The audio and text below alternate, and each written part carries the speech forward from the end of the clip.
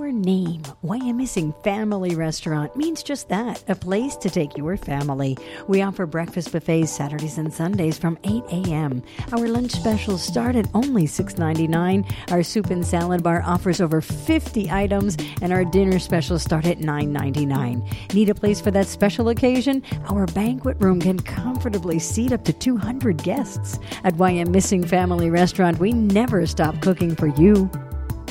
What's the story? We're going to find out. Hi, my name is Jo Painter. Thanks for joining me today. And we have a very special guest on What's the Story, Councilwoman Donna Reed. Hi, Donna. Good to see you, Jo. Likewise. And how many years now?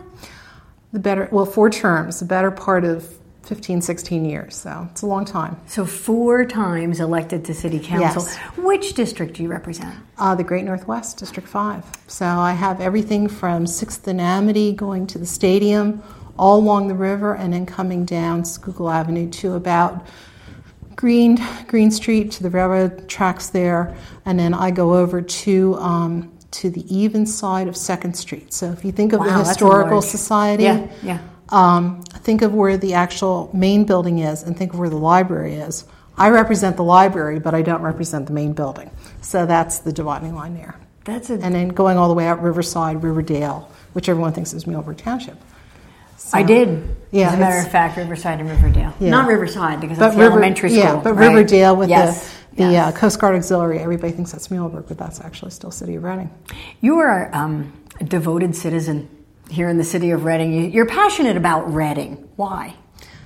I always loved it. When I came back here, I grew up in Muhlenberg, which is just north of Reading, of course, when it was rural. Hard to believe that now, but it was rural. I grew up on a farm there. But I used to love to come in when I was a little girl with my dad and my uncle and their huckster routes with the produce that we'd sell. We'd sell corn and potatoes. Huckster routes? Did you hear that? Corn and potatoes and strawberries and green beans and all that stuff because we had truck farms out in Muhlenberg.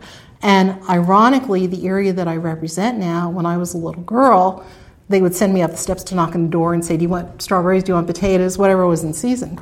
And I used to think, these city people, they're so rich because, they'd open their doors, and those were the days where women stayed home, generally. Right. And in the afternoon, when we would go out, because we do the picking and stuff, and in the morning, they'd pull their shades down to keep the sun out. Right. But what you would see the sun going through the stained glass, and they'd open their doors, and you see this rainbow of color on their floors or their, whatever.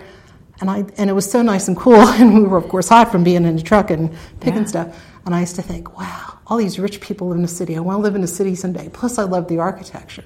And it's interesting, that picture you painted. It's very vivid. It's right there like it was yesterday is what it feels like. It sometimes, I hate to admit it. So that's when you were a little girl. How has the city changed, and what makes you so passionate about it? Well, obviously it's changed in that the suburbs have grown with urban flight, which no matter what any of us look like, people obviously left the cities to have their own little pieces little plot of land. I mean, I remember when Riverview Park was built, which is hard to imagine. I remember where there were 2 houses back there behind a farm. We could look into the courthouse and see what color the top was, so we knew if it was going to be raining or sunny the next day. But as people built areas like Riverview Park, Whitfield, Shady Acres, those kind of things, they left the city. And so the city became a place where people just wanted to sell their houses, whether this is the 60s or whatever. Oftentimes even then, investors would come in, take these big, beautiful homes, subdivide them, which started things. It started on a much more even keel than what we have now. And we have a city now that these small homes and the larger homes, which were meant for one family, are now multiple apartments. Most density of the city is that way. So you're telling me this started it's not a recent phenomenon. No, I think I would date it back to like the late 60s when you started seeing that real, we just want to get out of the city, we want to sell our house kind of thing. And that's what brought us to the point we're at now is the division of homes into apartments. They were cheaper places to live, oftentimes early for the elderly, but obviously with the immigration that we've had over the last 15 to 20 years specifically, it has become densely packed. There are people living in dwellings they shouldn't have to live in, but it's affordable. It's extremely affordable. And hence we have the issues of a declining tax base, declining property values, more needs for public services, which are understandable, a constituency that I believe many are very, very hardworking individuals, but are often challenged economically, socially, educationally, the barriers of language. So it's a very different city than when I was a little girl, and I remember the rich people living in the city. How about how it looks? Because there's this thing called the Penn Street Posse, and I'm not quite sure what it is, but I'm seeing a lot about it on social media right now. So what is the Posse, and what's it have to do with Reading? Well, the Posse is a small group of us who... Can you define us? Who? Well, it's a mixture of... Lori Kaplan is the key person. She is what I call the sheriff of the Posse. She is... So is she really a sheriff? Together. No. Oh, okay. She's a plant sheriff. I thought maybe she was with the sheriff's department. No, although they should make her an honorary one. Lori has really spearheaded this. She is the chairwoman, I believe, or a member of the Clean and Green Committee of Downtown Improvement District. Is she a resident of Reading? Lori, for many years, was. She was born and raised here, and she was a resident. She does not live in a city now. Okay.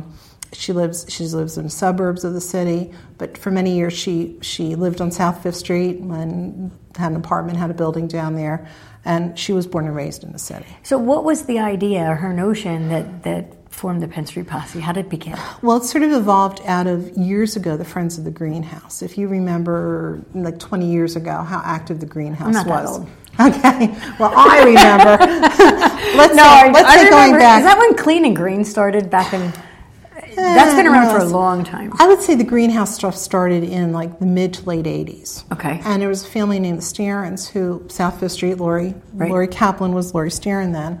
And her family and a lot of the folks in the Cal Hill Historic District, which was the first of the many historic districts, actually evolved into doing Friends of the Greenhouse. The greenhouse was reconstructed. I think that was during the Haggerty administration, and they raised money for that, to have that done. When you say Friends of the Greenhouse? The city greenhouse in City Park. The city and it's still functioning? It's still functioning. It's. Do we know about this? Did you know there was a greenhouse in City Yeah. Park? Oh, it's been there for years. It's going. I'm just wondering if we all century. know it. Where in relation to the band shell? In relation to the band shell, if you look over towards the Eye-Leeds, towards